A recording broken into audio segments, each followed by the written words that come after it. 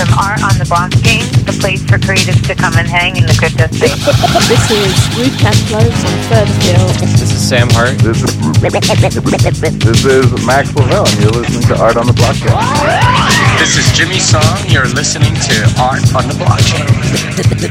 This is Jason Bailey from ArtGnome.com. Yo, this is Joe Looney, tuned in to the Crypto Creative Podcast. Art on the Blockchain. Hello everyone. This is Jessica Angel from Art Project Decentralized. Hey, this is Christian Moss from Mando. This is Queen Artist with Neon District. What's up, everyone? This is Cryptograffiti, and you're listening to Art on the Blockchain. This is Bea. This is Judy. Yo, this is Drop Blister. This is Jack Holgrave from Codex Protocol. What's going on? This is Natural. Yo, this is Rare Kev from Rare Art Labs. Hi, this is Sasha Hodler. Hey, what's up, guys? This is Jonathan. This is John Crane from Pixura. This is Joe Chappelle. This is Theo Goodman. You are now listening to Art on the Blockchain Podcast, Crypto Creative Style, with your two hosts, Cynthia Gayton and Jay Skrilla. Get mean with it. All right. Happy New Year, Cynthia. Oh, Happy New Year. Can you believe it? Air horn. It's crazy. 2019 is here. Our third year of Art on the Blockchain. Yep. Today's January 7th. Yep. We're back in D.C. We're on the outskirts in Alexandria right now. Yep. At Depth Charge Studios, and bringing you episode 27, Art on the Blockchain. Here we go. This is episode with Nanu Berks. Yes. Yeah. Looking forward to that. We've been trying to get her on for quite a while, so pretty excited about talking to her. Yeah, she's a pretty prolific artist. We could talk to her, but I heard you have some top 5 news you want to talk about. Yep, have a few things wanted to mention. First of all, there's certainly a lot of events this coming first half of the year that I wanted to kind of start out with. First of all, both of us are going to be part of the Rare AF2. It's going to be on May 18th. That's going to be part of the Blockchain Week, which is scheduled for May 10th to the 17th. It's also, there's a lot going on that week. Consensus is May 13th through the 15th of that week. Creative Week is probably overlapped in there somewhere, so it's going to be a lot going on in May. Be in New York in May. Yep. That's the Rare. She said the Rare AF. She's being very Art PC. Festival. That is the Rare as fuck 2. All right. The Rare as fuck 1 was about a year ago. Next week, and that was thrown by Rare Art Labs, Joe Looney, and a couple other people.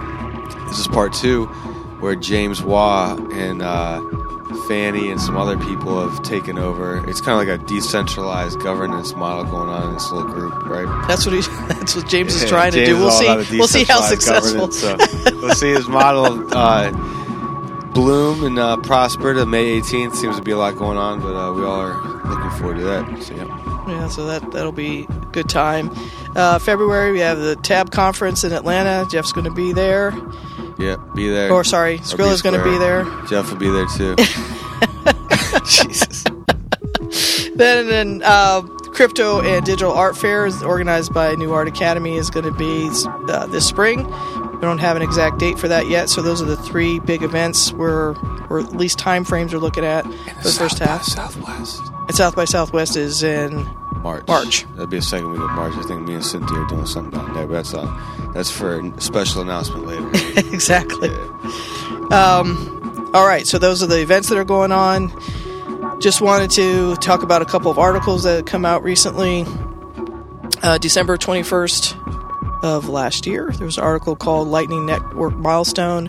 Micro auction art piece sells for .0000037 cents, or I guess dollars, I don't know, by Georgiev, 2 first name guy. An art piece entitled Black Swan by Crypto Graffiti was auctioned to the lowest bidder for a milli Satoshi. The least expensive art ever. Yep. Impressive. Using Bitcoin Lightning Network. Crypto Graffiti is quoted as posting, "I'm excited about a future where micropayments are omnipresent. Artists paid by the view, writers by the poem, and musicians by the listen." So it's pretty cool.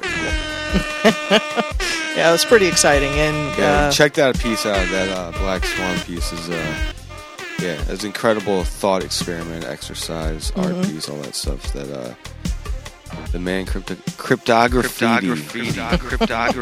It's a kind of very interesting. It's very small. Yeah. And very intricate. So when you see how he put it together with tweezers, it's actually pretty cool. Yeah, it's pretty phenomenal. Check that out if you haven't. That was definitely a good banger at the end of the year for crypto art. Yep. On January 4th, so just a couple of days ago, there's an article about Pixios, Pixel by Pixel. This is a new project, offers game where crypto players can create blockchain art. The article's by Connor Blankensop. And a quote from the article is, it's offering a 1 million pixel canvas. Pixios Paint offers a profit-sharing system where players can paint pixels over one another and create a collaborative art piece. At the conclusion of every game, which I couldn't tell from the article when the game ends, and that's just my own side note, a blank canvas begins. It's scheduled to launch the first quarter of 2019. The canvas turns into a non-fungible token. Users can vote on their favorite canvas. Works will go to the highest bidder on their Pixios auction house. I haven't seen any of this in operation, so it might be if anybody has tried it, please get in touch and let us know how it works and what you think about it. We're looking for this year to have a lot more interaction, so people can please contact us about your feelings about what you're doing. Oh yeah, give us those feels. Let it out. January 6th, just yesterday, there's an article entitled, "Will the Crypto Art Market Continue to Expand in 2019?" Articles by David Robb. According to the article, at least one art retailer, Link's Art Collection, it's owned by Frank McKeever, said the bear market had little effect on sales, so that's kind of good to hear because everybody's been talking about the bear market generally. And there's something to be said when you have an art retailer commenting that it didn't have any effect, because the art market you would think would be affected by the bear market, that the market itself overall would have an influence, but apparently not. He sold over 1,000 pieces of crypto art, and I'm not sure what crypto art in this context means, whether it represents some crypto value, whether there's images of Bitcoin or Litecoin or whatever in the art itself, or if it's just called crypto art because cryptocurrency is accepted. But anyway, the 1,000 pieces of crypto art represents 75% of the company's sales. It's also pretty awesome. So those are the top five. We've got the events. Read articles. In articles. Yep. Sweet. Did you see the Bitcoin 10-year anniversary song? I did see it, and I had it showed up several times in my Twitter feed, and I hadn't seen the connection, but unfortunately, so now I have. Yeah. I have seen it. I thought it was all right. I thought it was well produced the way they did it. Well, they seem to have a lot of fun. Yeah, there's a lot of personalities and cryptocurrency involved in that. Some friends on the show are on there as well.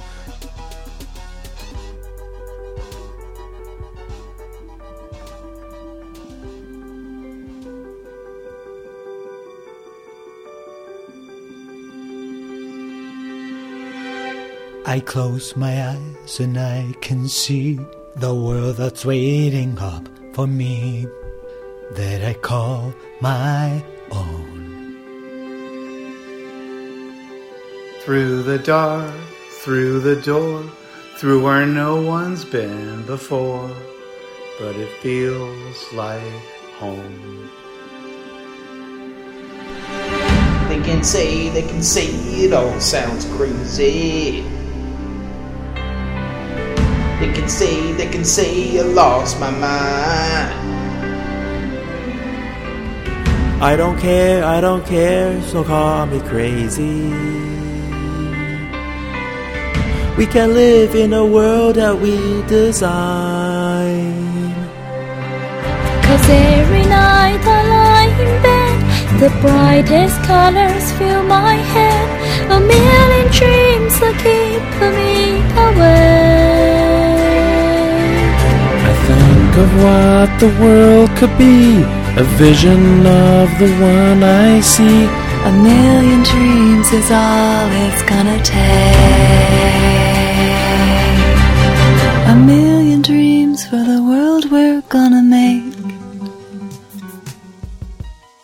It's funny because Emoji Nakamoto hit me up trying to do a song also for the 10-year anniversary, and his idea, no offense to the Bitcoin anniversary song, that turned out great, was even better.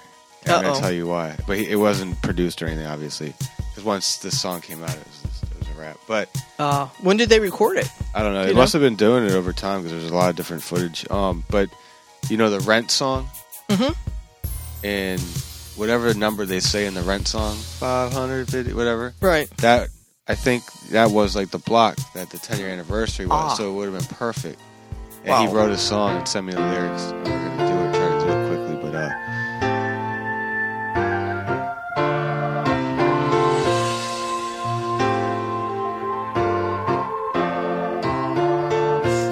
525,600 minutes, 525,000 moments, oh dear.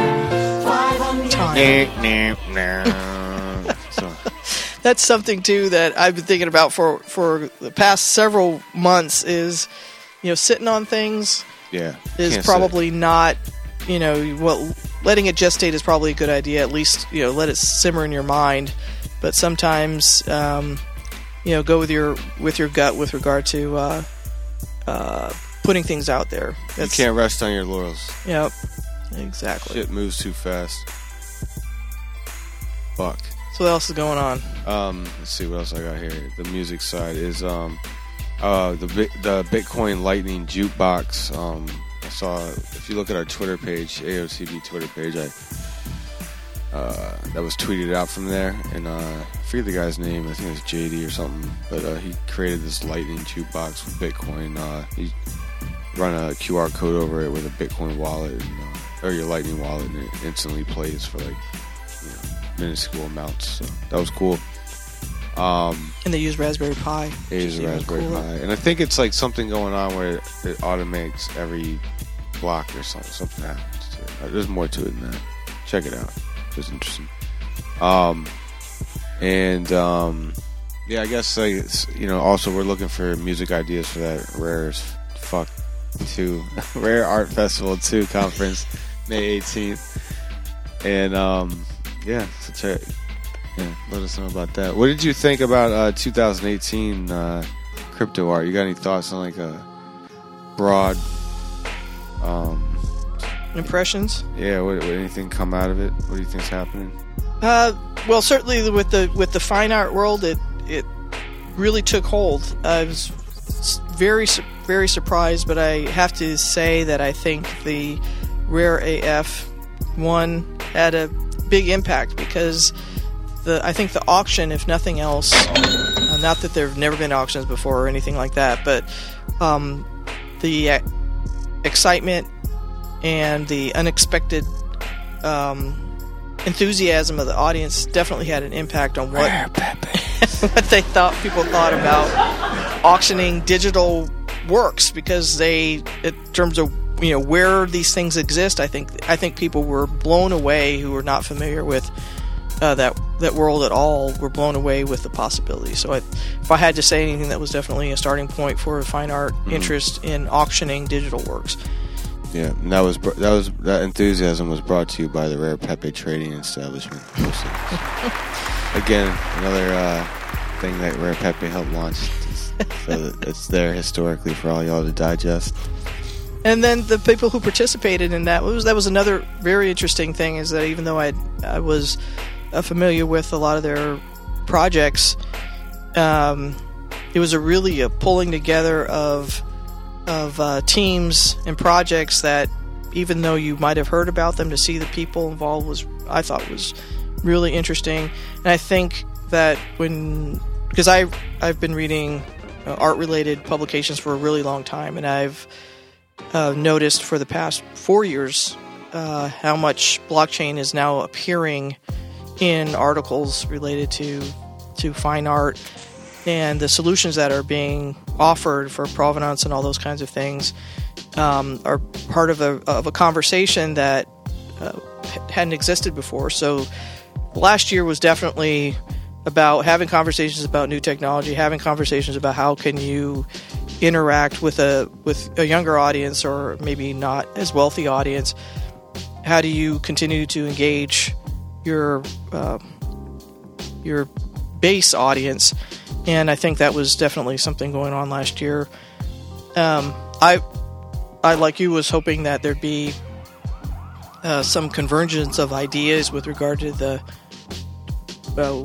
music, and I'm hoping actually some new ideas will come into play this year. Because I'm not sure there's enough ideas. I think there's a lot of potential solutions to problems in terms of distribution of money, but the ideas, there should be more. Music has been such the sugar in introducing new technology. I don't think it's really being used to its full potential in this environment. And I'm hoping for more collaborative, bringing in musicians on so many different elements of this. So that's what I hope to see. But last year was definitely fine art world. Auctioning digital works was by far the thing that engaged people's imagination the most. Mm-hmm. At least in my opinion. Kept it exciting. Yeah. Money was a big aspect of crypto art last year. The dollar bill, y'all. Yeah, I tend to have a theory too that that first crypto fest in January 13th last year, I think it was. Was it on January 13th? Was it Friday also? No, it was just one day. It was a Saturday. Right. That would have been eerie. But I think the excitement from that definitely launched the whole scene. So, big ups to that. Round of applause. And I definitely think that the music and crypto is the next big thing, kind of how art took off. Hopefully it can happen this year, maybe next year. But I see a lot of... we talked about it on the radio show yesterday. Y'all, probably like 20 people heard that. But I guess to recap, basically, the micro... the instant transactions, instant payments, stuff like that. Side chains like Loom on ETH or something, or Lightning on Bitcoin or something. I think it'll be good. Right now we're doing tokens and music, Tune, music coins, stuff like that. Ujo accepts, they do Ethereum. But you need some kind of instant payout, kind of like how Tune's model is, where it's instant. Once you listen, the song gets listened to, it instantly gets split up to who you put the smart contract into for like 20% here, 30% here. But if that can happen with like Bitcoin, Ethereum, something that's more liquid for the artist, I think that would be a game changer for sure. Tokens are cool, but they're too illiquid, but it is what's going on now, and it's cool to experiment with, and I still want to see a more liquid thing, I guess you could say, for payment wise. Yeah, because it seems to start out with tokens just being something that you'd have as proof of being involved, more so than looked at as something that you could get rid of easily. This is the problem right now, is that for most part, the music on these crypto sites are done not by musicians with big fan bases, so it's mostly like crypto traders and some artists that are into the future shit, future tech, and stuff, trying things early, and some with a little bit of fan base, etc. Some people have done some things for sure, but once the platforms where you need the tokens to access the music, right now it's just open to anybody, you know, then that's really going to dictate if it can fly or not, because why would I want tokens for artists that I probably don't listen to for the most part, you know? They're not in my shuffle or anything like that. So that's the hump I think people have to get over. You have to have a platform also that's being used by artists that matter too. I think one thing that might be interesting, because I talked to Skrill about this too, is with regard to stuff that's just now entered into the public domain. So, you know, for a lot of artists and musicians in particular, you have to use samples from other people's work and all this kind of stuff. But the dump of not just music, but books and poems and all these kinds of things that are now available to the public, I'd really like to see, because, you know, in the fine arts world, there's a lot of art that's in public domain that are the old masters. Most of them are public domain. So I'd like to see an experiment with things that are in the public domain that are not going to cause musicians any problems. That they're not going to have to worry about licensing. They're not going to have to worry about any of that, and create something that can demonstrate how this all works. Because I think licensing is an issue and it needs to be solved. But let's play with something that nobody's going to have to worry about getting sued. Mm-hmm. People need to play with things that are easily available, and nobody's going to get in trouble for using it. That experimentation, I think, would be really, really cool to see. So, yeah. The licensing stuff with music is also, that's important. That's a good thing for blockchain too. It could be like the smart contracts. If you could set it up, we've talked about it several times, but for musicians to, you know, charge $1 for a use in your YouTube video, or $10 for this, or use such and such for a commercial or a movie soundtrack. You can have all the rights kind of written out. But again, it has to be perfect contract, because once it's set in stone, then that's it, right? There's no amendments or anything like that, or right. I mean, I think there's actually some good ideas out there on how you can amend some of these smart contracts, because it would be interesting. And I have to talk to, I don't know who to talk to about this, but how can you amend an existing block, in the sense that not necessarily amend that actual thing, but recognize it as the primary block, and then subsequent blocks being related to that thing? How can you design a system that it recognizes the terms are being modified here, and we can move on from there? Because I think we're still dealing with humans, and so until humans are perfect and don't make mistakes, and a lot of mistakes are not intentional. Most mistakes, I think, are not intentional. There are some people who design things with the intent of harming, but for the most part, we don't. And not dismiss human, the ability for humans to change their minds together. I think it's to me, it's not a good approach to say, well, too bad, you got the date wrong, and so we're not gonna. Yeah. And then saying, oh, well, you're going to have to create a brand new thing. Well, trying to get people to agree, anybody who's actually... and it costs money each time. Trying to get people to agree again after they've... It's like next to impossible to get people in the same room. It's like a miracle when a contract comes together. Yeah, we'll see what happens. We got Nanu standing by. You want to... Yeah, let's go ahead. You want to chat?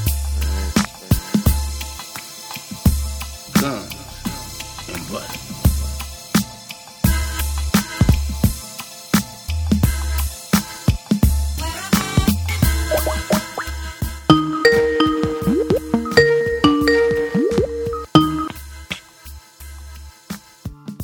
Hey, can you hear me? Yeah, good morning. Yeah, what's up? Awesome, good morning. How's it going? It's doing okay. How are you? I'm doing great. I love Austin, and I'm glad to be back. Oh, is that where you live, or spend most of your time? This is where my studio's at, yeah, but I'm moving in 3 months, so I'm really enjoying it now. Oh, wow. So you're in Austin, Texas, and where are you moving to? I'm moving to Bali, probably, but otherwise somewhere in Asia. Wow. Oh, damn. How's it going over there? Well, it's just boring Alexandria.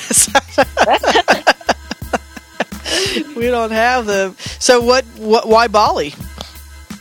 I just want to move back to the jungle-ish area, and living costs are half, and the nature is really accessible. So I'm mostly wanting to be back in the jungle beach area. Are you gonna get a pet panther? I hope so, man. I was with some pet goats last weekend. I saw that. Oh my god, it did so much for my serotonin intake. It was great. What's the best thing for people that aren't familiar with goats? What's the best thing about being around a goat? So baby goats are as cuddly as cats and dogs, but they are less annoying, I guess, and just more rare. So it's a weird rare experience. Goats. Raregoats.io, yeah. Somebody's spinning up that ETH node right now. I can smell it. You know it. Well, they're so curious. Goats are. They watch you in a different way. I don't think cats don't pay as much attention, but goats, like, they watch you.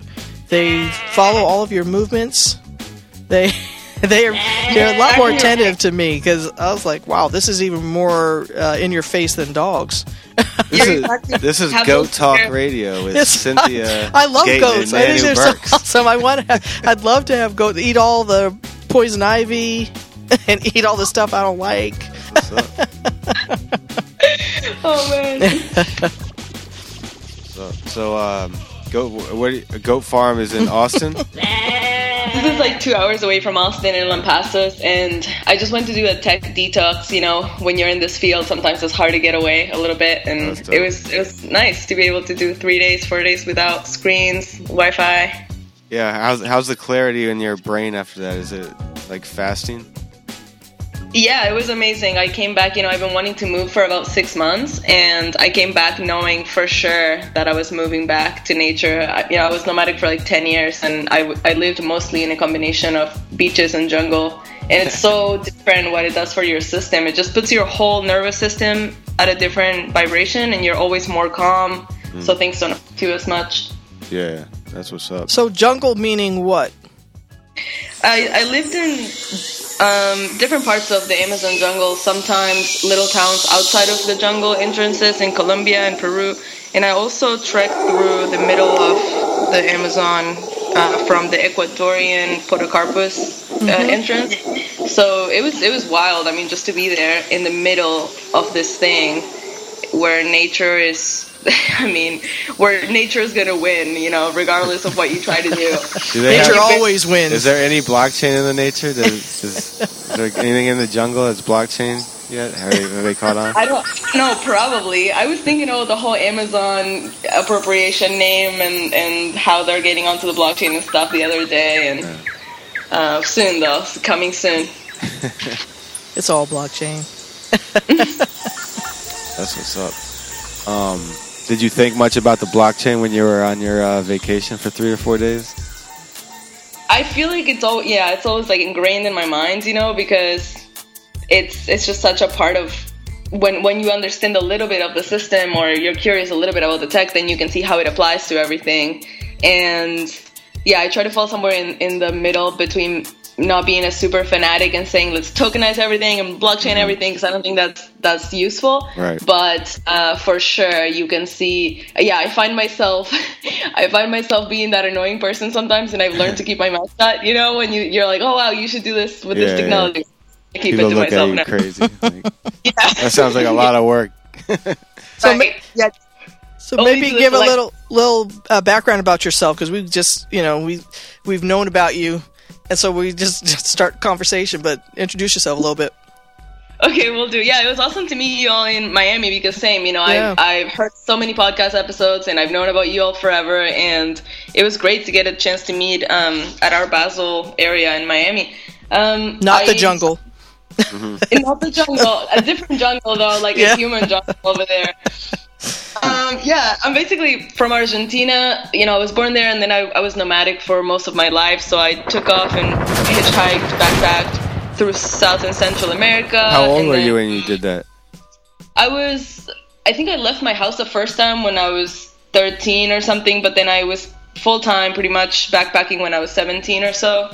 And then I did college. I was really, really, I guess, lucky to find a professor who let me do a lot of my college while I was traveling and write papers and send them back and have them apply as credits. So I had kind of like a dual life where I was able to live the nomadic off the system life for most of my upbringing, and then also have a traditional degree and do a little bit of like the U.S. university lifestyle. So it was a cool hybrid. And yeah, I backpacked. Then I went to Europe and the Middle East and stuff like that, and lived off the grid and painted murals in exchange for housing and food. And eventually I came back to the States and started working remotely as a digital nomad. Is your family here? Do you have other family here in the States? My mom and my brother are in the California area, and then my dad, the rest of my family is in Argentina. Okay. Well, that's so with well, it's an interesting thing with regard to the education. So is that something that's part of the education system in Argentina, that you're able to do that sort of thing, or is it really, really super special for you to be able to get credits? It was like a really, really wild hybrid that happened just because of a professor here in the States. I applied to the States, to UMass Amherst here outside of Boston, and then wanted to be backpacking pretty much. And so I took some credits at the school and then some while I was traveling, and it just all worked out somehow. But in Argentina, the education system is super badass, but it's one of those things that, it's completely free for people, but it's one of those things where a lot of people from other countries will come, get a free education, and then leave, and no professionals stay in the country, or less professionals stay in the country. So, man, the whole system in Argentina is super messed up, and that's why I got into blockchain to begin with. Were you in Argentina when the whole inflation happened on the currency? Yeah, so I was there during the crisis of 2002, 2008, 2009, and continuing. But some of the stages were pretty gnarly. I remember waking up and my mom basically trying to explain to my brother and I that she had lost all her life savings and that they were stolen by the banks. And it was such a weird concept to me. I was 9-10 years old, and yeah, the first time, and then just hearing something like that, like, oh, well, what do you mean? Like, you put your money in a bank and then overnight it was gone? Who took it, Yeah. And so then I remember going out on the streets and protesting with my friends and hitting pots and pans, just like in the movies, and throwing rocks at the windows of these banks, and people were crashing in to steal their computers and try to get data back, and we were spray painting outside of the banks and just crazy, angry at them. So yeah, so it was quite a thing to live through. Oh yeah, it's quite a 6th and 7th grade education. Yeah, it's just it's remarkable, because I had studied Venezuela and Argentina in particular, and they were considered, in Brazil, of course, considered the forerunners of how things are going to change with the economic systems in South America. So it's really kind of discouraging. It's an awful thing to hear you're having to experience those things, because there was so much hope. Absolutely, yeah. And they did something already, which I guess back then I didn't really understand as this important, but now I see how it's similar to tokenization and other types of currencies.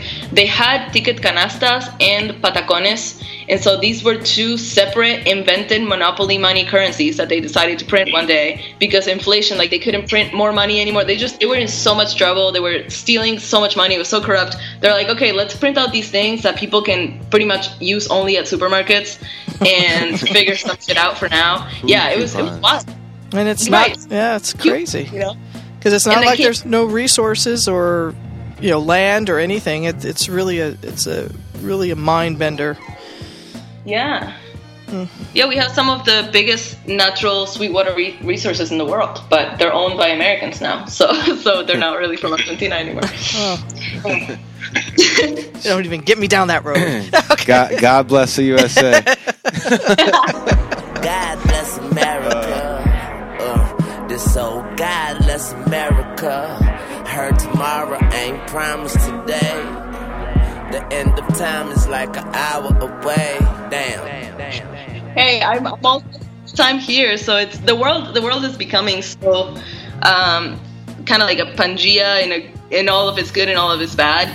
So that's why moving to Bali makes sense for now. It's, a lot of digital nomads are able to do that now, kind of live or grow from a monetary economy in the States or wherever it's working, and then live in a place that has lower living costs. And it's such a mind-bending situation and all the ethical implications that come with that. But yeah, it's an interesting time in history for sure. So are you going to be doing digital art in Bali? Yeah, so I'll be doing some digital art. I'll be doing the same that I'm doing now, basically painting commissions. I have a couple to wrap up here at the studio, and doing some digital art, doing some advocating, posts and podcasts and stuff like that. And a lot of my work now is moving to Hong Kong and Tokyo and that area, so I imagine it'll be nice to be closer. And I'll still be coming back to the States probably every 6 months or so, every 4 months. And how is your brother, younger or older than you? My brother's older. He works for Amazon. It's out there in Silicon Valley area. Oh, wow. Okay. So you lived in the Amazon and your brother works for Amazon? How weird is that? It's so weird. You can make some fun poetry out of this. At one point, my stepbrother was working for Alexa, and I was working for Bixby, and my other brother was working for the other AI in the market. And so at one point, my family had, one person in each AI system being created, and it was so interesting. Like, we couldn't really talk to each other. It was wow. It was, I was like, yeah, it was funny. I'm from Seattle, so I am always thinking about the effect of the Seattle industries on the rest of the world. That's kind of like a rainforest too, actually. Well, that's why I was wondering what jungle meant if in Nanu's life, because there's the rainforest and in Seattle and the rainforest generally. And when I met you were working at Rainforest Cafe. What the fuck are you talking about, man? No. But it's a different thing. It's certainly colder. It's certainly what does jungle mean to y'all? Well, it's interesting. It definitely things come to my mind, and about the humidity and the nature and the wildness of things. And rainforest, lots of rain. Everybody's trying to hide. When I think of the jungle, I think of Queensbridge in the 80s. Sending this one out. I thought you were in crack shootouts until we finally cleared this all up. I'm glad that we had this talk. Without weed, you know what I'm saying? That old real shit.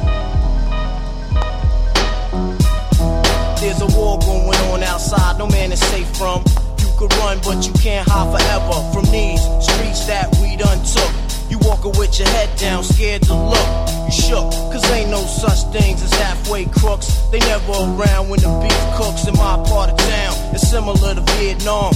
Now we all grown up and old and beyond the cops' control. So it'll be so you travel by foot most of the time. You got a backpack, and that's another thing that I think of, like backpacking. I backpacked in Europe, not a jungle, but trains are kind of precarious. It can be. Got some interesting characters on them. How long did you do that for? I did that off and on, but I was a lot older than most of the people who did that. But I didn't do it while I was in college. I worked all through college, but when I had a little bit of money, and just hung out in hostels and stuff like that, it was really it taught me about how to trust people on the fly. Yes, exactly. People are so much nicer and willing to be kind to you and genuine than we assume, I guess, or than it's whatever, the fear ingrained, by the media and by all the stuff. Yeah. Of course, we have to be careful, but it is incredible when you're traveling alone, especially, how nice and honest people are. It was really life-changing experience for me, because I, being in the States, you can't go beyond a certain parts of the country without feeling maybe I shouldn't be here. Maybe I shouldn't. And there's certain places that I shouldn't go. But traveling through Europe, and it might have been just naivete on my part, that I was like, I don't care. Just people I knew were sleeping in the train stations, and there were people I were letting borrow things that I would never in life had let people borrow. at home, and I was like, wow, maybe I'm even nicer than I think I am. So it was. I recommend. I mean, not everybody can do it. You know, I learned to bring flip flops into the shower, stuff like that. All right. It sounds like some jailhouse tips. Thin line, huh? It really is. But you can leave the hostel. Yeah. That's what's up. You'll have any tips? What's the tip for our aspiring backpackers out there, our blockchain backpackers? For the blockchain backpackers, that's a good one. Well, I think what you said is true. You know, even I'm nicer. I feel like backpacking this way rewires your brain. Anytime that you have a new situation that you've never approached before, you just have this opportunity to create new connections and to act in a completely different way than you have been behaving. Kind of cuts through all the patterns effortlessly. So if you're trying to, like, if you're a backpack, or if you're a person who's trying to cut through some habits or get a new perspective, backpacking, it's one of the most efficient ways to do it. You just drop somewhere, you have nothing, no systems, and you start from zero, and you kind of discover who you really are in relationship to your surroundings and to people.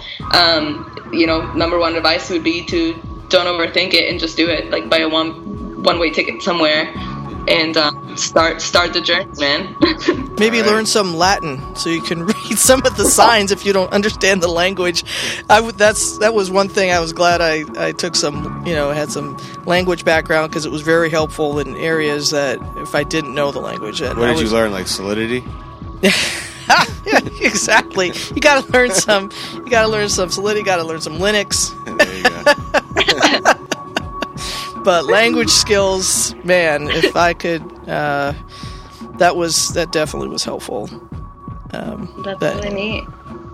That's what's up. I wish I learned some Basque languages. That's what I went to Basque region because I'd always been fascinated, and I didn't know, I couldn't read any of that, but it was helpful to have some French. Y'all should set up some kind of scavenger hunt with the QR codes all over the world, and So, I'm actually thinking about that. Yeah, I'm talking with another artist, and we're doing a collaboration, trying to do some more guerrilla style, more fun, interactive things like that. Yeah. So we're thinking about some type of project like that. Also working on a transparency art project with some holograms. It's getting weird. I'm excited. It's getting really weird.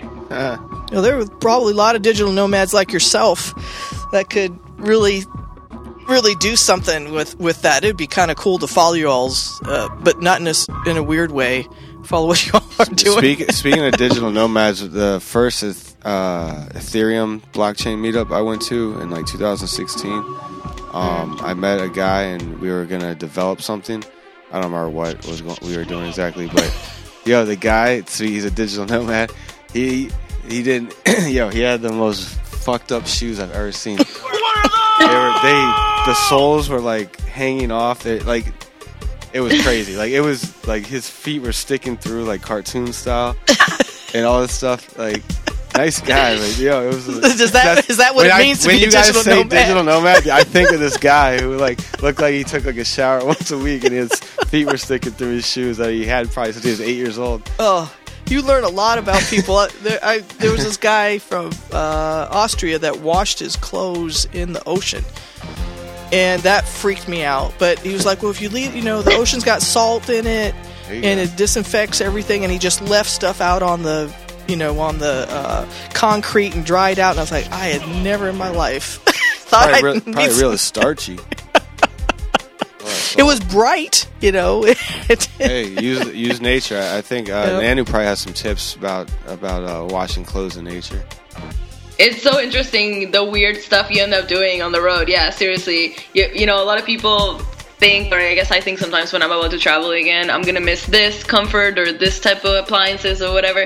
You get so inventive on the road. I mean, yeah, it's amazing. I remember living for about 2 months in a tent up north of Mancora, Peru, and so I was living in this little camping area that had water and showers and all this stuff, but I was basically in a tent, and in this tent I had a little mattress, because I've been there for so long, so I had a little mattress, a coffee table, and my djembe. It was just like so minimal, and I had everything I needed, and every morning I would get up and with the sun, and run into the ocean to wake up, basically just being tumbled by this massive waves. And one day I woke up, it was really cloudy, and I thought it was 7 or 8 a.m. or 6 or 7 a.m., but it was actually 11, and the tide was 3 times as high, and I ran into the ocean to kind of do my everyday thing, and I got tumbled hardcore, pulled into the ocean, almost died over there, crazy. And so when I came out, I came out of there pretty scared, ran back in to make sure that I was never terrified of the ocean forever, kind of fix that. And then when I came back to the camping place, we all decided that we needed a way to know for sure, like some type of, because we had no technology, we had nothing at that point purposely, so we needed a way to know for sure what time it was. And so even little things like that, it's interesting to see how people just start getting together and spin ideas and try to make either like a solar clock or just, even situations like that. You just get so creative for the fun of it, kind of, for the survival, but for the fun of it. So I think being in that situation where you have nothing of the traditional cultural items that you would use naturally puts you in such a creative, expansive thinking mode. So yeah, it's very fulfilling to live that way. And I never thought I would come back and have an apartment or a laptop and live and manage a business from my phone, but here we are. Here we are, that American corporate life. Right? Was there any Lord of the Fly moments while you were living this way? I mean, for sure. There was, yeah, for sure. And I mean, I guess there were a lot of sketchy and weird moments. I took a lot of, I was hitching rides from trucks, and trucks are great because you can get long distance, so you can hop a ride sometimes it's 8 hours instead of having to take a lot of short rides. One time I took a ride from a really sketchy person, and I feel like my intuition is usually on point, and this was my system. I don't know if this works for you, but this is my system. I would stop a car and lower the ventanilla, like the window, and shake their hand. And so with your 2 middle fingers, you can put them on their wrist and you can check their pulse. If they're alive? Yeah. Is it a zombie? Yeah. They're not a zombie or a robot, because at this point you have no idea. Right. And then look at them in the eyes and see if their pupils dilate or not when you ask them questions. And so you can ask them, their names and all this stuff. So it's like a lie detector. And so that worked for me in combination with my intuition for a long time. So I was doing that, and I checked every person that I got in the car with. Sometimes I would say no thank you. But this one person had the car full of family, and so he seemed like a family man, and that's why I trusted, and I got in the car. But the kids weren't his, and they got dropped off like a block after I got on. And then I was stuck in this car with this crazy person who started speeding and took me, it was like a dirt road, and took me to this like little barn that had like a metal door. So this was the only time in my life that I pulled a knife on this person. Yes. And I had a pocket knife, and I pulled this knife on him, and I was like, listen, man, I am way smaller than you are, but I'm way crazier than you are. You need to let me out right now, And so that was probably the, one of those moments where... Wow. Yeah, you look back, just grateful to be alive.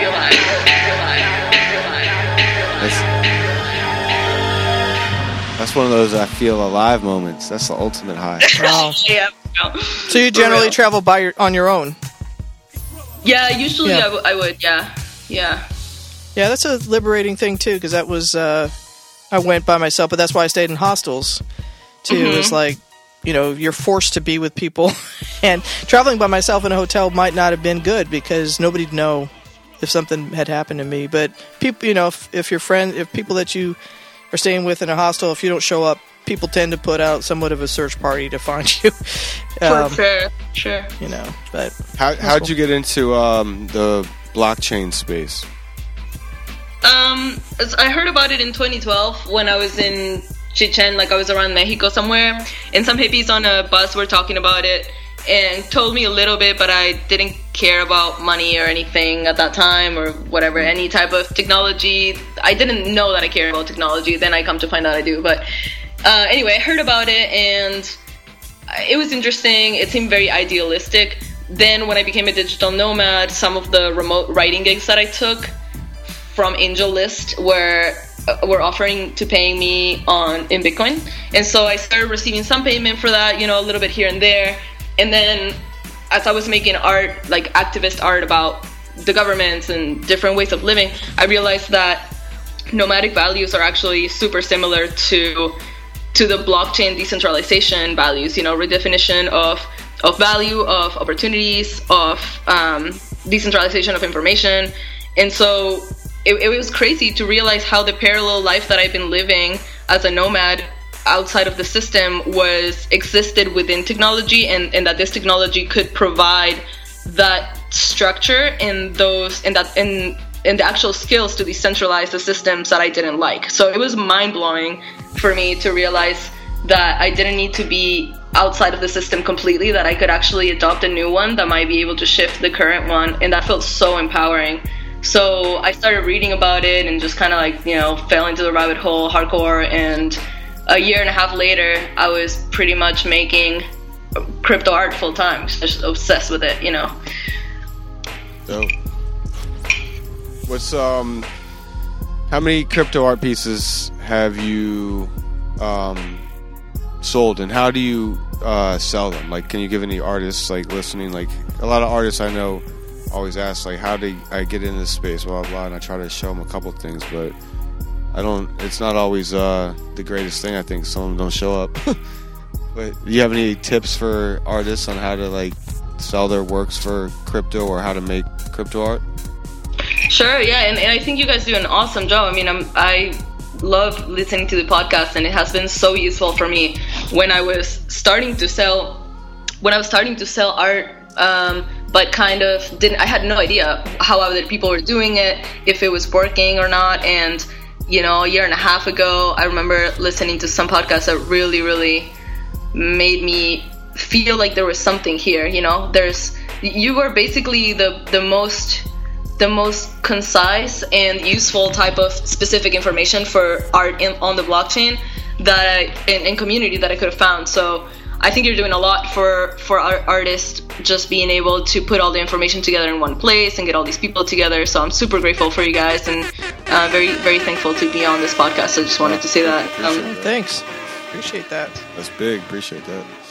I think there's some things I had resistance to before that I can see how they're very useful. There's awesome systems like Rare and a few other online platforms, Data, and I mean there's so many now, and so many that have come and gone. But it depends on what you're doing. If you're a digital artist, then doing limited copies or limited prints online and building that scarcity is probably a great place to start. It's pretty simple. You upload your file and you set your amount of prints that you want to have and the price, and you can start experimenting with that world. For me, doing merch like pants and shirts and stuff like that is a good way, and receiving crypto, you can pay for the shirts in crypto. It's a good way to kind of self-advertise and then lead people also to buying original pieces if they want. So as far as numbers, I have probably sold, man, that's hard to tell. I don't know, because I started live painting at conferences. Yeah. And not a lot of people were doing it. And so the first painting that I ever live painted at Token Fest sold for like $6,000 on the spot, because crypto was high and people were stoked, and I was the only artist there, and I made a time capsule. Yeah, it was awesome. What kind of currency was it? I took ETH when it was super high. Can I ask, and you don't have to answer, but did you cash out or did you hold on to it?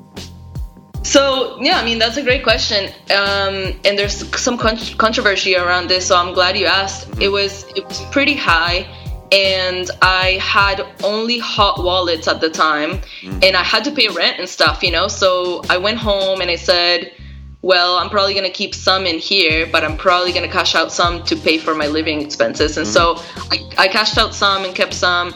I've always been really lucky with intuition about this stuff too, honestly. I've always kind of made, I made money with EOS, I made money even with Ripple, cashed that out as soon as I could. And but it's been really interesting to see, to have to use it for a living. It'd be great to be able to keep it and to store it, but the idea is that we can also use it in our everyday lives. So that has been great.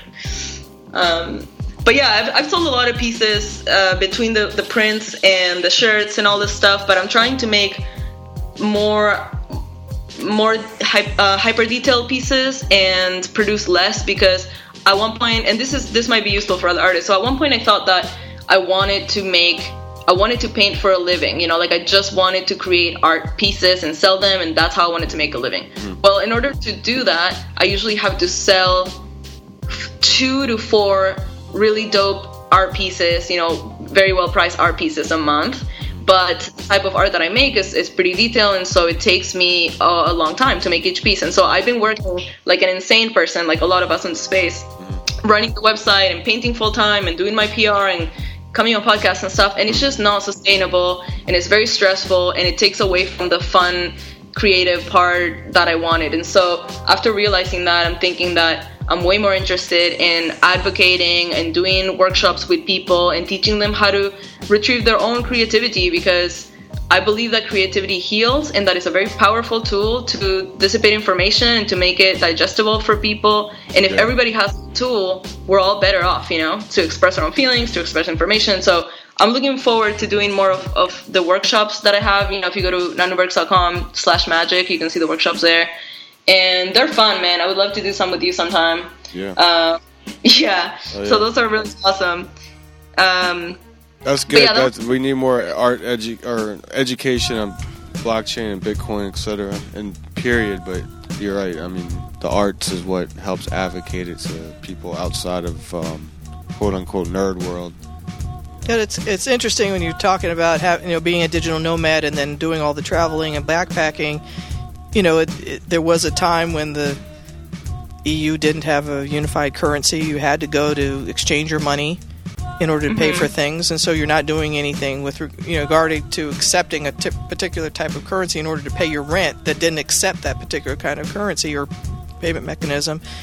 People had to do that on a regular basis. So it's interesting to think that should there be a difference between what this cryptocurrency is doing and what people did with currency? You go to an exchange, you put in your dollars, and you get pesos or whatever, or you'd get euros, or you do these kinds of things. Or you get 3 donkeys.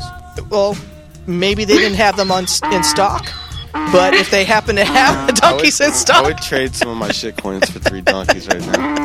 But it should be people thinking about that versus But I was really fascinated with the universal currency notions with Bitcoin. That was really what got me involved or interested in this. Is like, can I going from place to place to place in this particular currency I could use but not so much nowadays for just everyday type purchases, but still. You're right, though. I mean, that's the thing that people complain, or like whatever, where a lot of us are confused when we learn something new and all the stuff, and we get to to see all the roadblocks first, like how is this practical and stuff. This stuff has been happening forever, like you said, in Europe before the unified currency, you were already doing that, and trade in way back when, and trade economies and gift economies, and just switching a glass of milk for a glass of water, 6 eggs or whatever. It's been happening since the beginning of time, and now that we finally have the technology to make this, to trace it, to track it, to make it more fair, to make it decentralized, to empower people, I think it's a wonderful, epic opportunity. It's just, we're going through the growing pains, it's 10 years old. I feel like in 10 more years, we're going to really see the fruits of this. But right now, it's like a tantrum-throwing child. And on top of that, all of us are kind of tantrum-throwing child also, growing with this technology, like all excited and hyped about it, and then depressed about it, and, it's crazy. So I hope we see, like you said, the fruits of the labor, not the vegetables of the labor, because the vegetables could be the other side of the coin, where it's one currency, everything tracked, and you have no privacy at all. So that's the scary part about blockchain, is people who get into blockchain and don't realize what blockchain, I would say blockchain, but really what Bitcoin was made for. What do you think is going to happen? What's your hunch about it? I don't know. I love the drama that unfolds every day in it. So I'm captivated for sure. And I don't know. I like it. You know, I like the experiment. I like what we've been all talking about and doing in the space the last few years. You know, I hope that, you know, like, I guess, like, rather than the XRP army, let's say, winning, I hope like the Bitcoin army wins. In terms of, like, you know, how this is all going, because, you know, a lot of people are just in this, you know, there are a lot of bro-vesters jump in and have opinions, and a lot of government is scared, and, you know, I don't want to see this as, like, I want to see this as cash on the internet, not us handing over more of our rights. That's what I want to see. Yeah. Yeah.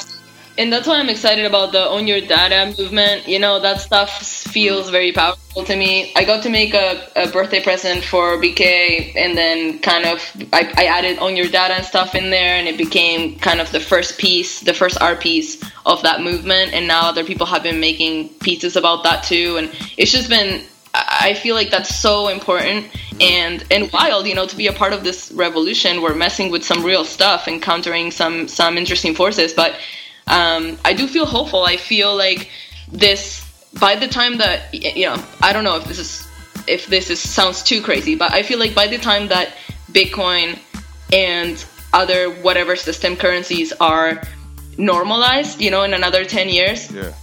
And it's not a big deal, like how PayPal and Venmo are not a big deal now and everybody uses them, or how we just gain trust on new systems, you know, that just become part of our everyday life.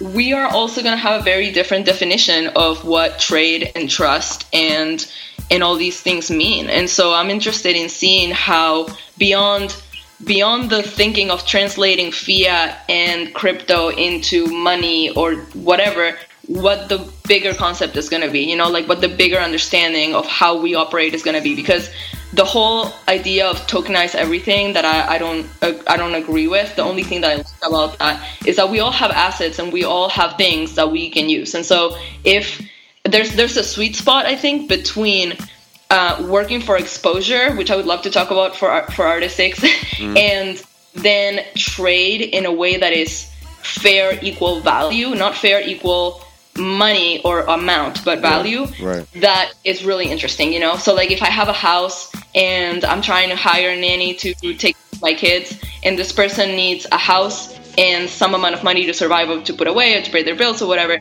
you set up a smart contract about a fair, equal exchange of value that is not necessarily fair in the assets count, but that it makes sense for both people to live and to empower each other. And I think that that's going to be way more interesting when people are house swapping and car swapping and just being able to live a more free life outside of the monetary, like exactly how many dollars you have or how much Bitcoin you have. Yeah. Right. And that centralization certainly is a problem. If you're willing to sell a painting that in other world would be worth $10,000, but you need water. Right. Exactly.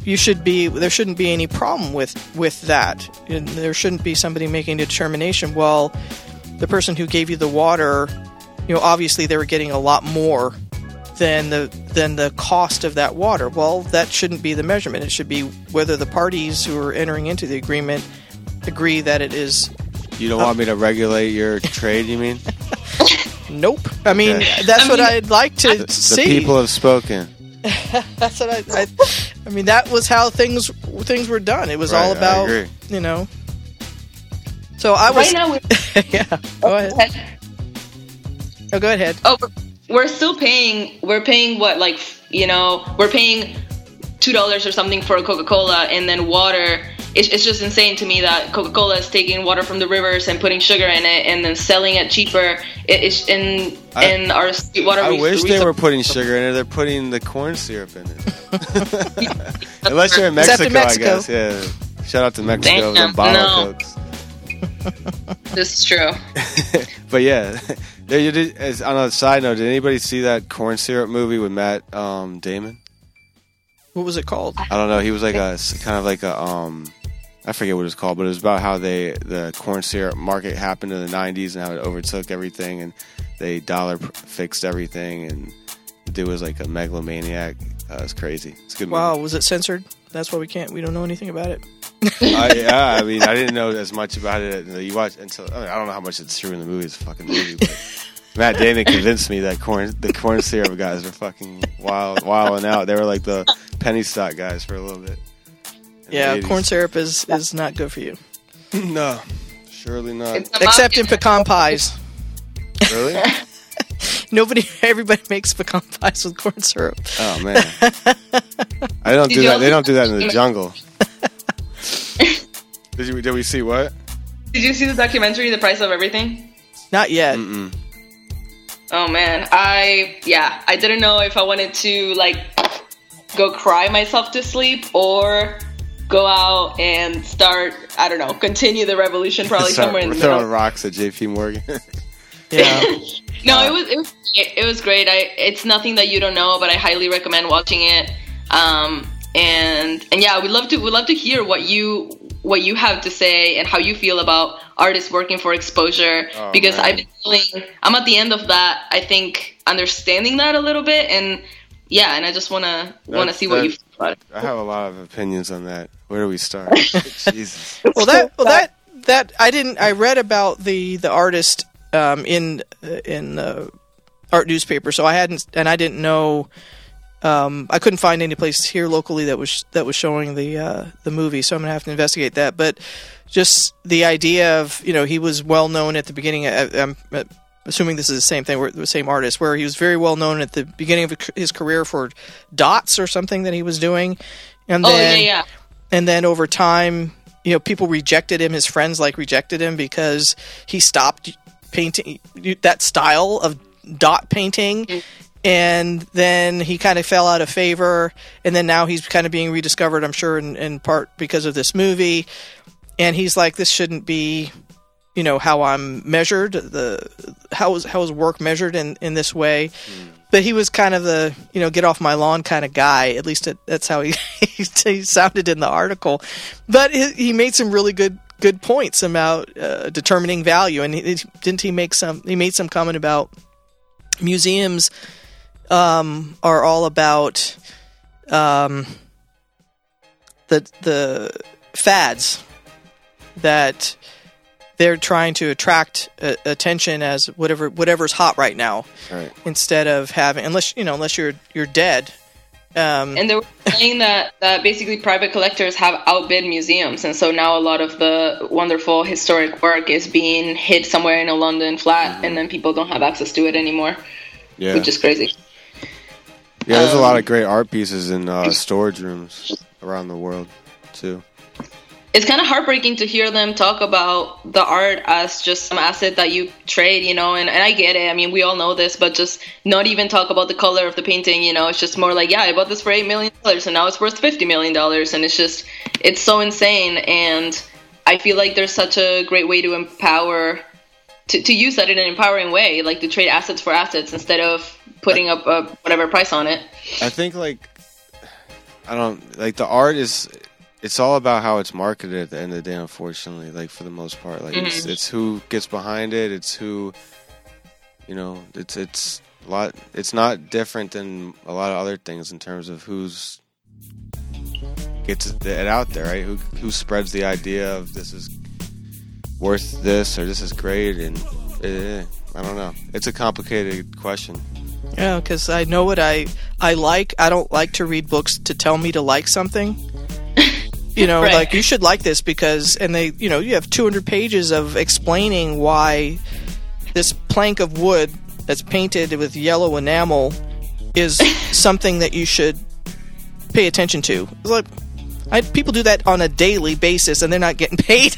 They don't get a museum piece. But if you get the attention of you as the reader to read 200 pages about this yellow painted wood, then you've now spent time, which is money and value, and now you're entrenched in it. So now it's like a mind game. It's like whatever you can get people's attention, and it just balls into a snowball, until something comes out of it.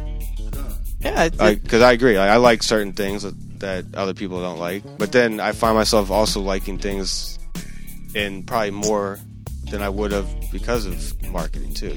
Yeah. You give me a piece of clothing like polo or something, one with two horses and a guy, and regular polo, Ralph Lauren, and I'm gonna pick the Ralph Lauren. because you think the other one's a ripoff. Because the other one's a ripoff. It's like obviously, it's like it's like Bitcoin Cash and Bitcoin or something. Yeah. Well, this experience certainly has started me thinking about why do I like certain pieces, because if you're brought up in a Western culture, and even in Seattle, you have Eastern culture and Western culture, you look at art and that's what you recognize as being good because somebody paid for it, and you go to gallery shows and this is good because somebody held that. Am I overly influenced by something just because of something that I witnessed as a child? And that really, this whole exercise has certainly made me think more about, do I actually think that it's good? Or is it because I'm used to it? That because landscapes and portraits seem to be, you do one or the other if you're trying to sell your work. And anything, outside of that seems to have very difficult time, making it. And even for myself, I love looking at landscapes. I like portraits because I like to see how the artists depict people's faces because people are interesting. But I don't know if that's an influence from childhood or if that's true. For sure, if we're being conditioned to identify value in a specific way, it's so trippy. I mean, that's why this whole digital art experience is most interesting to me, because as a artist that makes things in real life and had resistance to digital art for a little bit, even though I appreciate it and have always seen the value in it, I think that's one of the ways in which we can use them to change people's minds, because you can make digital art for 800 hours and have it be as meticulous and time consuming or more than physical art, but you can also whip out art really quickly, which sometimes you can't with paint. And so you can sketch something really quickly on an iPad or something, or on a tablet or something, and create some really far out images and then test them. I like to use social media and YouTube and all these things as a meter to test strangers' interest kind of in my art. And so, because it's hard. You have your friends and your family and people who support you that will tell you that everything you make, it's pretty good or whatever. And then you have other people that hate on you or whatever your, the meter is. But how do you get an objective opinion from what you're actually creating, and if it's hitting with people or not, if it's making them feel something or not? And so I'm really excited about this technological age for that, to bridge the gap between physical art and art installation experiences and stuff, which is what I'm probably the most into, and then how we actually redefine value, how we see it. Yeah. And I had a gallery for a number of years, and I started thinking, because I would get grants based on, I was able to use my social media as a basis for getting grants, right? But that had absolutely nothing to do with whether anybody bought the art, right? So just because you have 1,000 people clicking, oh, I like this illustration, did not translate into a sale, right? So it was really interesting to think about, to recognize that I could get grant money based on hits that had absolutely nothing to do with whether people came to the opening, whether they bought any of the works, whether the artist ever saw any of these people. So to me, there's still a disconnect between what's happening in the social media realm, because it's cheap. Somebody clicking like, you can enjoy the art for free on social media. Right. It doesn't cost you anything to go anywhere. You don't have to go to a museum even. You know what I mean? So it's different. Yeah. There's some kind of fork in the road in our time right now where we're kind of, something's happening. Something's going to change. Did you see the AI? Sorry, I think it's glitching a little bit, so I hear like an echo. Do you hear my echo as well? Oh no. I hear like my voice comes through double or something. Oh. So there's this social media influencer that's an AI, that's computer generated completely and stuff, and it's like it's like a micro influencer selling products and whatever. Have you seen that? It's a marketing company that put out basically a computer generated persona who's an influencer, and I'm hoping that I saw that. Did you? Yeah. I haven't used it, but I've seen an article about it. You're hoping what happens, man? I'm hoping that the micro influencer market goes away completely, and that artists and people don't have to do social media anymore. Honestly, I feel like we've seen this awesome opportunity with the micro-influencer market and all that has been cool and empowering to push your own content and whatever, but now it's so corrupted. There's so many robots, it's so not ROI translatable. It's about clicks. That I'm hoping that it goes away. Yeah. Yeah, we're in a weird society where the jester is winning. Like, it's the age of the jester, for real. Like, the more clownish you are, the more money you're gonna make. Yeah. That is the art, I guess. I don't know. Like, well, the influencers are now being sued, for having too much sway over the population. So, of course, you're going to generate an AI. A guy who attacked Gildan Coin, a cryptocurrency, I don't know what he said. I'm using the word attack. But wrote something bad about Gildan Coin, which is a cryptocurrency used, I think, in like Scotland or something. And they're being sued, or you got to cease and desist. And you can't say anything about the blockchain. Right. So everybody finds a workaround. Every time these things happen, they're like, you think that they're going to go away.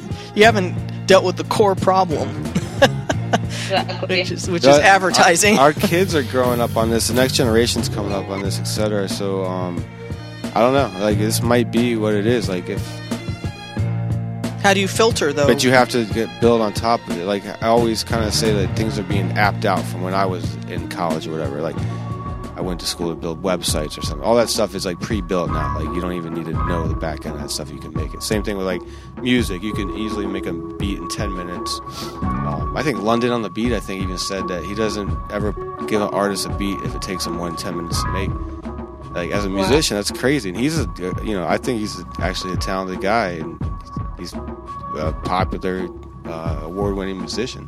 But that's the thing. Like, things are just apped out kind of now, and like, so is our art and our music going to get apped out into the next thing? Is it things going to be built through our art and our music? Like, what does that look like? I don't know. Like, it just seems like things are just being built on top of each other in this.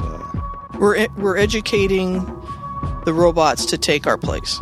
Yeah, we are. Now that should be. We're training them every day. We're training them every day. Like, the AI art, the GAN art, and all that stuff is pretty crazy. Like, I don't know how far they can take that, because it looks pretty far out now. But I got a feeling that we haven't even. There's going to be a book written about how we should appreciate it. Well, we haven't even probably started it. Really. I mean, this is just people.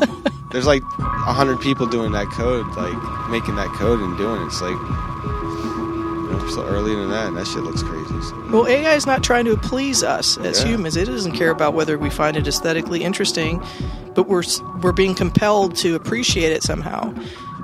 Like somehow or another, we're not hip. I do appreciate some of the AI shit, though. Like the art robots, itself, or the technology behind it. The art that it does come. Some of it, whether it's super mathematically like symmetrical and on point or whatever, or the stuff that's just crazy out there, like the GAN stuff, or the robot dogs fighting each other is pretty awesome to watch. But I definitely can envision that in 10 years it'd be two human dogs attacking me and taking my money.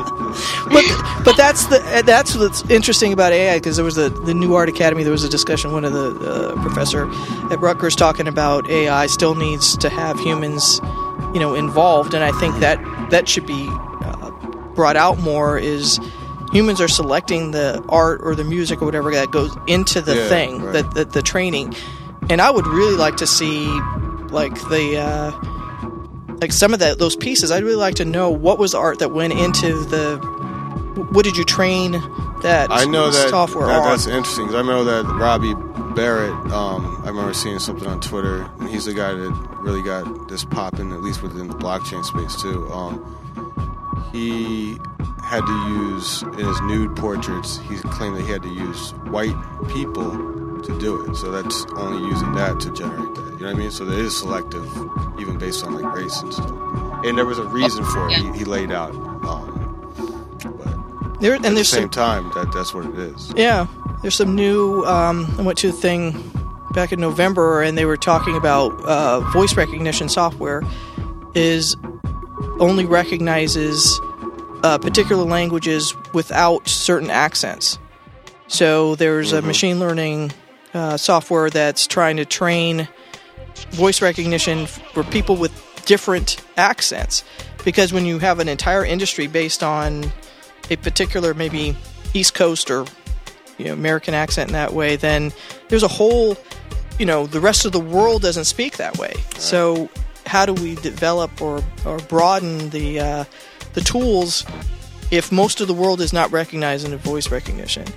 It's an interesting. There's lots of stuff going on. We're gonna eventually be one world, whatever. Like not in our lifetime, but it's gonna happen, and then other colonies from around will be the other countries. It's gonna be that interactive. Like that's just where we're going to.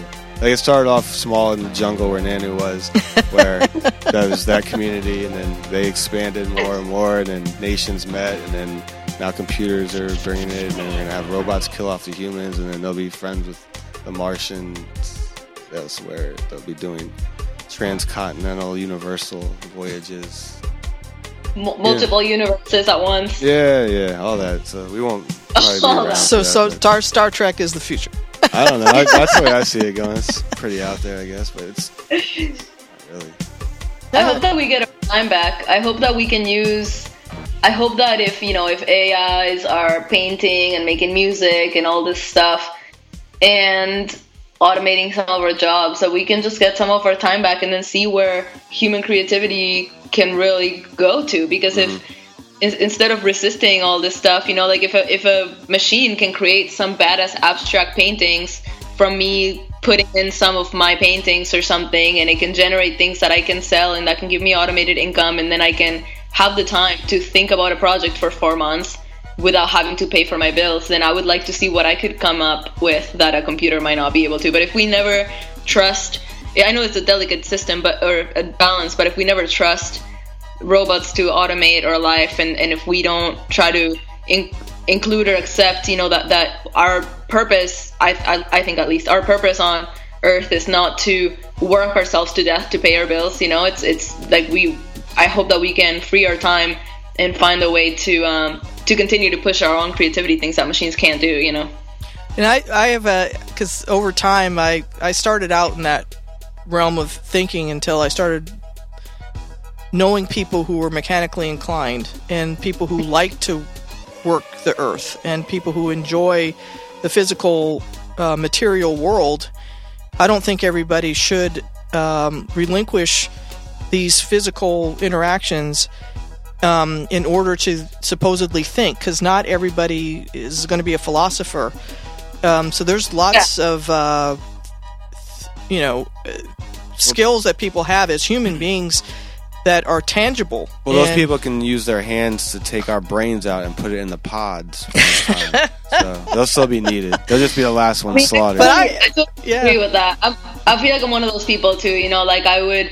Yeah, and that's a really important point to make, because I don't mean, that everything that can be done by a machine should be done by a machine. I believe that, agriculture, or I guess permaculture before agriculture, was a pretty balanced time where we had small communities and everybody worked the land and stuff, and I feel like it's integral even to thinking, just to be able to have those downtimes and busy kind of monotonous land works and stuff like that kind of put you at ease. And so I agree with that completely. I feel like there's a balance somewhere, and it is intimidating to think about, but I think if we'd be in such a dystopian weird matrix, if we were just sitting around plugged into a computer thinking all day, hopefully we don't get there. Yeah, because sometimes you just don't even want to think. That's some Black Mirror shit.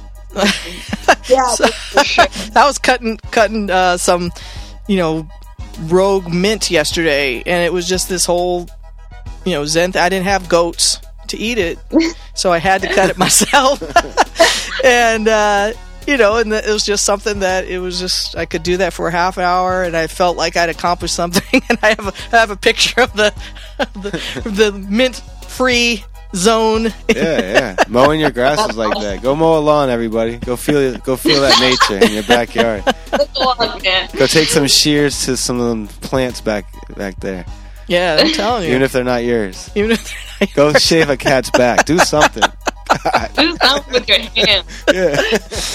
Because I walk, not too far from the Appalachian Trail, and so we see, the through hikers and stuff on occasion, and that's another really, it's fascinating talking to those folks that go through that. But I think it seems to be, on occasion, it can be dangerous, but But like we talked about earlier, danger makes you feel alive. That's the best high.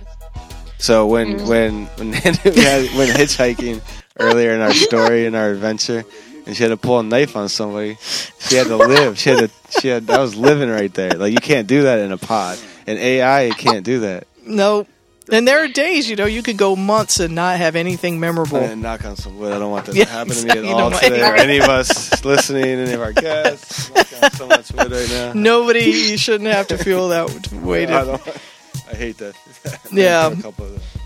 But, if you can't get a thrill out of, planting a potato, and you also have to up your high. I took my kid out, I had to pull him off the damn Fortnite the other day, and it was like, because it was a nice day, I was like 50 degrees out and sunny, so we took him on a bike ride. We went bike riding like 13 miles, and my whole thing was telling him, I was like, yeah, you gotta enjoy nature, you gotta get out, it's nature, like, it's not being a robot. I was trying to school him, like, get off your ass, please, kid. But he'll remember that, even though right now he's probably fussing about it. First, like 5 miles, he wasn't feeling it. He came around. First 5 miles? Yeah, I had to hear it. My dad would take us hiking. We'd go to this lake. It was freezing. And my dad would try to have some kind of fancy. He'd make these Belgian pancakes on the fire. But the lake was frozen. It was so cold. But we probably did a number of, these kind of hiking or these camping things that I don't remember because it was so mundane. We took out a fishing pole. But that, I will always remember that frozen lake, and we had to jump in that lake and before we got our Belgian pancakes. Damn. That sounds awesome. That sounds amazing. Yeah. But, what do you think what do you think about the whole VR for nature stuff, like the wild immersion stuff that shows you species in extinction, or like, for example, if you're a person who doesn't have access to nature because lives in an inner city, has to work every day all day, and has the capability to project like a pretty realistic jungle into their house, is that good or bad? I think it's kind of cool. I think it can be cool because there's this.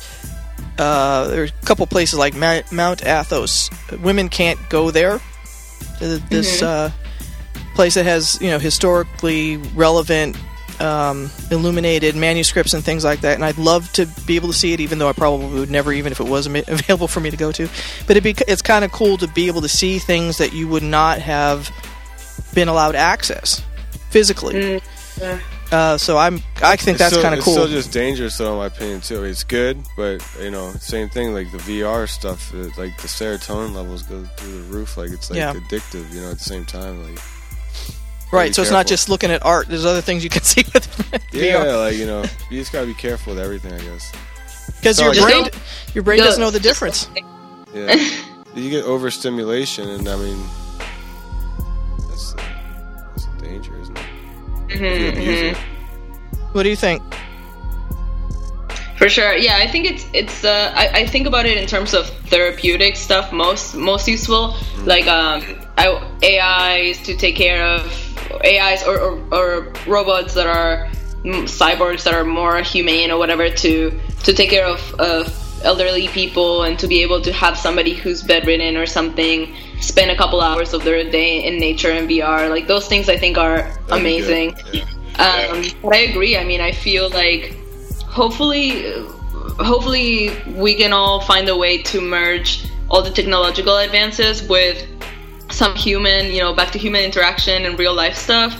And I think that's why all the meetups that happen around the world in person, or the art installations I'm trying to do, like the intention portals, and these things are important, because if we don't, we're creating the culture, right? So if we don't create the part of the culture that puts emphasis in meeting up in real life and being out in nature and doing these things, then it is gonna disappear. And so hopefully we can do a good job about that, and continuing to, like you said, like be vigilant about the serotonin levels with the VR, and have, it would be awesome if as we have the power to develop these systems, we could set timers on certain things, that after 20 minutes or half an hour of being in VR, it kind of turns off purposely and it says, look around the room or go outside or something. And so it sounds idealistic, but I do see a lot of people in that space that are being mindful developing these new technologies in a way that don't completely remove us from our present moment, you know. Yeah, like, I mean, they made the hot tub at some time, and people got out of the hot tub after 15 or 20 minutes, so just make it like Turn that. it off. I'd be in a hot tub all the time if I could, but I'm not, so I've broken an addiction. And one thing I think is going to, because we were talking about what are things that are going to be different next year, and I think one of the things is going to be we're super optimistic, starting out really optimistic, and then there are dual sides of everything. All these technologies have dual good and bad purposes, and all of it depends on your perspective of whether something's good or bad.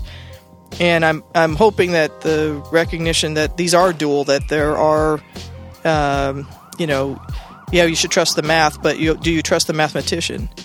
Who defines the good and bad? Right, and that's the dilemma: is who are we willing to entrust our lives to? Once you start setting precedent on blocking certain things too, then you have to start blocking everything too. That's another problem. Yep. I don't know. It's all complicated. If we're not better, the tech won't matter. You know, just for real. I try to tell that to myself all the time, because I do think that at the root of anything we're creating, we're evolving as humanity. So checking each other's ethos and trust and transparency and all that, like, I'm pretty focused on that right now. Working with some companies that are developing systems to hold each other accountable and to give trust back to our communities, because that's really what's important. Exactly. Like, if you don't know who to trust, if there's CGI and fake news everywhere, and we can really just, figure out what real information is or real intentions are, then it gets really muddy. So, but yeah, it's an interesting point for sure, I think. Yeah, the deep fakes and all that stuff going on too is just getting started. Like, it's going to be really hard to trust things digitally in the future, even as we move into the digital realm. Like you're saying, there has to be some kind of trusting, some kind of trusted oracles and stuff. And I don't know, maybe that's a reason to have faith in the physical world, is because you could, if you fall, you hit your head. Yeah, like there's consequences in real life. You can go punch somebody in the face or somebody, you can do stuff like sue them, and they can. Or there'll just be communities where interaction with real world. that's where the trend is. It's like, you want to have a real world experience, you can actually have blood, like Fight Club, like that. Well, that's like, what's that HBO show where they live in a little petri dish and the humans go visit it, but then the robots escape to the real world. What is the show? I forget. It's some HBO show, dystopian thing. I forget what it's called. Yeah, but but I hope I'm hopeful that where it started out in my youth, I was like, I want the machines to win. I'm more of I want the humans to win. At this stage of my life, I was like, I have to be able to trust the humans that they're going to do the right thing. Because if the computers are programmed to do wrong things based on a human, we're still in a bad place. But are we just sounding like old people? Like, that's what I'm worried about. Like, if I was a kid, I'd be listening to us and be like, these fucking old people, like, they don't know what they're talking about. Like, we're the ones doing this shit now. Get away. So like, that's the problem I have. I have to think from both sides. Like, is there a way, or are we just hating? Like, I don't know. Like, I'm trying to be on both sides of the fence on this. Well, I trusted, when you're in college, you trust you're around people who are like you, and when you're in school, you see so much about how people who are like you, and then, like, for instance, going on the backpacking, you're around people who are like you. You have so many things that are more in common than not, and then you go out into the world and you find out that's not necessarily how it is. But I'm a lot more optimistic than I was in college in many ways, because I was definitely let the machines take over, because the old people just ruined everything. See, exactly. Like, it's just the old people ruined everything. I'm like, oh no. It's like when the hippies became yuppies in the 80s and stuff. Oh, like, yeah. It's like, I don't know. But like, then I trusted my peers. So it's kind of like I trusted my peers. I didn't trust the computer more than my peers. So I still so I'm actually, it's kind of back to my younger days and feeling about people is you can trust your peers, but pay attention to what's going on. Yeah, that's an interesting point for sure. That are we being, where's the idealistic point? And because I think about that too. I went through that phase too where I was kind of super resistant to tech and then super optimistic and idealistic about it, and now I'm at the point where I'm a little concerned about people's greed and intention, and it's like we can all catch the ego like a virus. We can all catch the greed like a virus, or whatever we are going through can really, fear and scarcity can really influence our decisions. And if we're shaping a society that's developing the technology from that point of fear and scarcity and greed, then we're really going to be screwed, But if we can all kind of keep each other accountable about being conscious of where we're sending this and why, like, how all cryptos kind of collapsed pretty quickly based on excessive greed and all this stuff, and then now the technology is starting to resurface where the real dream of Bitcoin possibilities and just blockchain in general possibilities is starting to come out, and it's definitely an interesting point. But I wonder that too. I mean, who knows? Who knows where we're heading into? It's cool to see both sides of it, and I think that people are more aware now. I think the crazy bubbles that happened and the insanity that the blockchain society brought upon us, like when it was really high, it's a good magnifying glass. It's like a good window into seeing how things could go. I mean, the extremes are good, like the pendulum swim. So the super optimistic and the super down waves are really great measuring points for us, I think. Yeah, it's interesting. I guess that's why we're all in this space. Yeah, but you have to have a good core. You have to know yourself, I think, is really gives you an ability to withstand all this. If you know yourself, then you can withstand all these changes. If you're unsure, you kind of go with the wind. Yeah. You're like a wise Pachamama person. Do you know this? People told you this before. Like the wise oracle that lives in the mountain. She's from Seattle, that's why. It's all that water and mountains. Rain. And rain, yeah. It's all rain. Alright, well, I think we gotta start wrapping it up here in a jiff here. 1 o'clock. Yeah. Well, I wanted... So, what's next? Before we get out of here, what's the next... What can we expect from Miss Berks in 2019? 2019. I'm pretty stoked about Pix EOS. I'm starting to look into that project. Combines a lot of the interesting pixel play projects out there, and the community is super strong. The group is super strong. So I'm having some calls with them, and they do a really good effort in bringing real life art and experiences, merging them with computer games and with online community, with social community in real life. So I'm super excited for that. Cool. That was our top part of our top 5 news today. Mm-hmm. Oh, really? Yeah. I mean, it's amazing. The group, the whole community there already is so incredible, and that's a really great point on people that really check their ethos and their intentions and why they want to do the things they want to do. So I really respect that, and I think I'm focusing a lot on that after being in and around this blockchain world for a little bit. So working on transparency and trust. I'm working on a nonprofit we're creating called T for Trust, and it's a glass. It's a glass and paybook.com. If you want to learn more about it, you can go there. But basically, just put an emphasis on keeping each other accountable and trusting. Proof of trust in humans, and so that's really important as well. And I think my art is gonna reflect a lot of that. Just the next wave of blockchain and what we can do with this technology, going back to the roots of why it's important, hoping that a lot of people get access to this information, turning it more into an educational experience. And just, I feel like I've realized after a while that even though I'm human and I can get caught up in the fun, crazy excitement, all the ups, highs and lows of this culture, I really do feel like I have a responsibility. Like I have been giving a voice of some sort, no matter how small, or big. We all have an audience, and I think it's really important to see what our intentions are and how we want to contribute to our audiences and to our communities. And so I know I sound like an old person and like whatever, like a hippie old person, but it's true, man. I've been feeling like things we do really have an impact in our surroundings, and so that's what I'm really takes hit of peyote. Things really have an impact, man. Just good, man. Just high on life. That's what's up. But you guys get it. Y'all are really good people, and like I said, it was great meeting you in person. And I feel like you do your part in this so well with this podcast. Back at you, Nanu. Appreciate it and everything you do for the space as well. Well, next time we'll talk to you. We're looking forward to seeing. So, are you going to be completely disengaged or disconnected with being in Bali? Or are you going to be posting? No.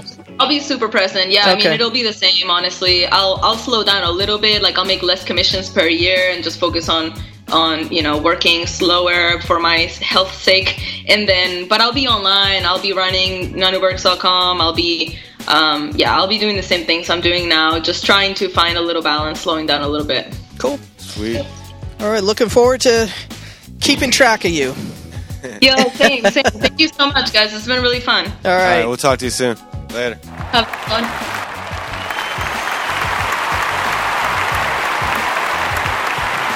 Good talk. Nanu Berks. That's Nanu Berks on Twitter, I think, too. Yep. Check her out. She is very present. Yeah. She has a cool story. She has a cool Medium story, too, you can check out. She wrote about her journey up until this point, how she got here, too. It's on her Twitter Medium page. But yeah. Should we do the little thank yous for folks we talked to this year? Yeah. Or last year? Let's give a shout out to 2018. Yeah. So, go ahead. Started out with Art Gnome, episode 9. Oh, shit. Crypto Graffiti. Art Gnome, Jason Bailey. Crypto Graffiti, episode 10. Oh, yeah. That was part of our top 10 news with the Black Swan. Yep. Jessica Angel. Shout out to Jessica. She came in the studio. That's episode 11. She had a good interview. Yep. Tatiana Moroz. That's episode 12. Tatiana, the first musician with a music token, I believe. Brian Hoffman and Dan Anderson, episode 13. That was a good one. It just seems, somebody was commenting that one month in crypto is like a year in real life, and this is exactly that seemed how like this a long time ago. Yeah, it Brian really and Dan from Bitcoins and Brian from Open Bazaar. Jess Hograves, episode 14. Yeah, what's she doing now? She's still doing the Codex? She's still doing the Codex thing. She's very heavily involved with Shios, and I've seen the Shios tweets. Just generally with EOS. So that's a whole other area of discussion. But she's branched to using the Codex as a platform, at least in my opinion, using it as a platform to venture off into other areas and expanding her experience and expertise. For episode 15, we had Rare Art Labs and James Waugh of Video. Yeah. That was fun. Mm-hmm. That was interesting. That was when we got into later on in the conversation, the multi-dimension. Yeah. Him and Trevor from Video was on as well. And, it was a logistical issue because we had all these calls in. Yeah, that was we had six of us on at once. Yep. Then we started the ethereal coverage. So that started with episode 16. How many interviews did we do on episode 16?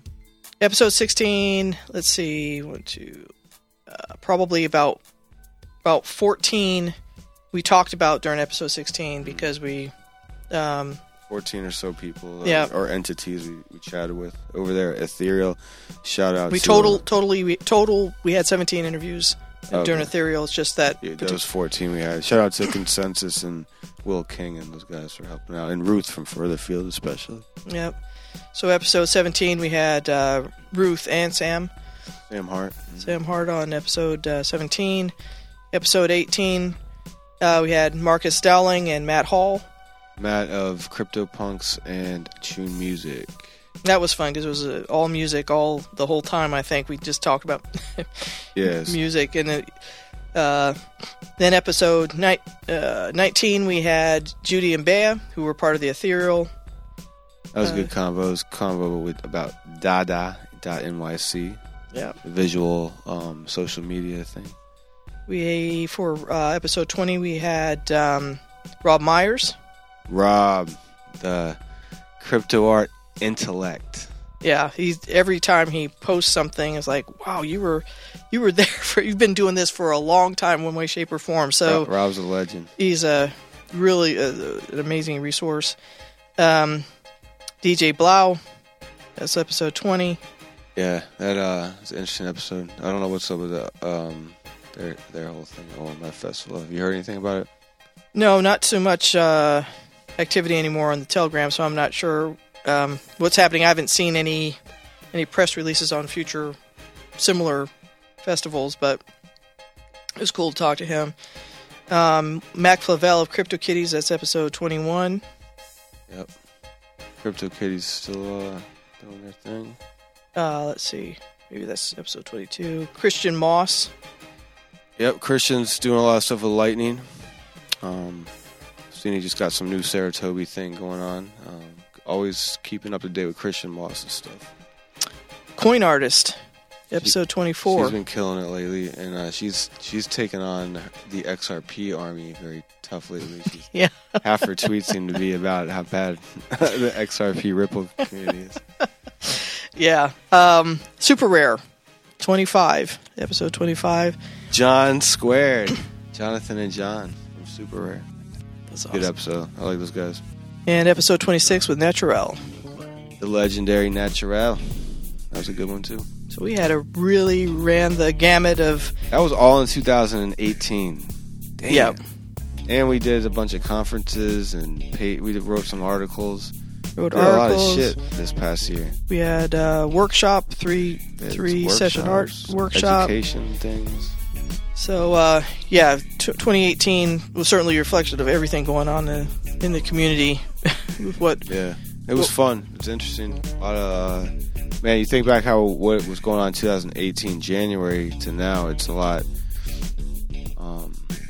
different. Yeah, for sure. A lot more going on. Yep. Everybody's trying to strike it rich, man.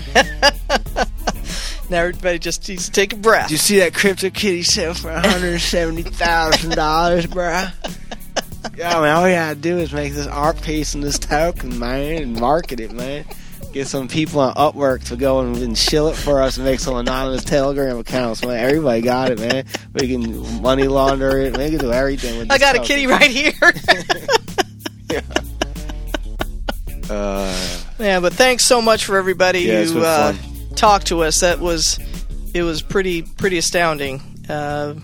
When looking back at it, you just go episode to episode, and it's just like part of the routine. But it was really stunning what we were able to accomplish and learn last year. Yeah, a lot of fun. We like to joke around a lot, and so. Hopefully you're laughing with us and not at us. Even if you're laughing at us, at least throw some tasty pie our way. Not some of that old Safeway pie. Use some brown grade A organic eggs in that pie, playa. Exactly. All right. Thanks so much for listening. All right. Let's get it. 2019. Woohoo. All right. Bye-bye.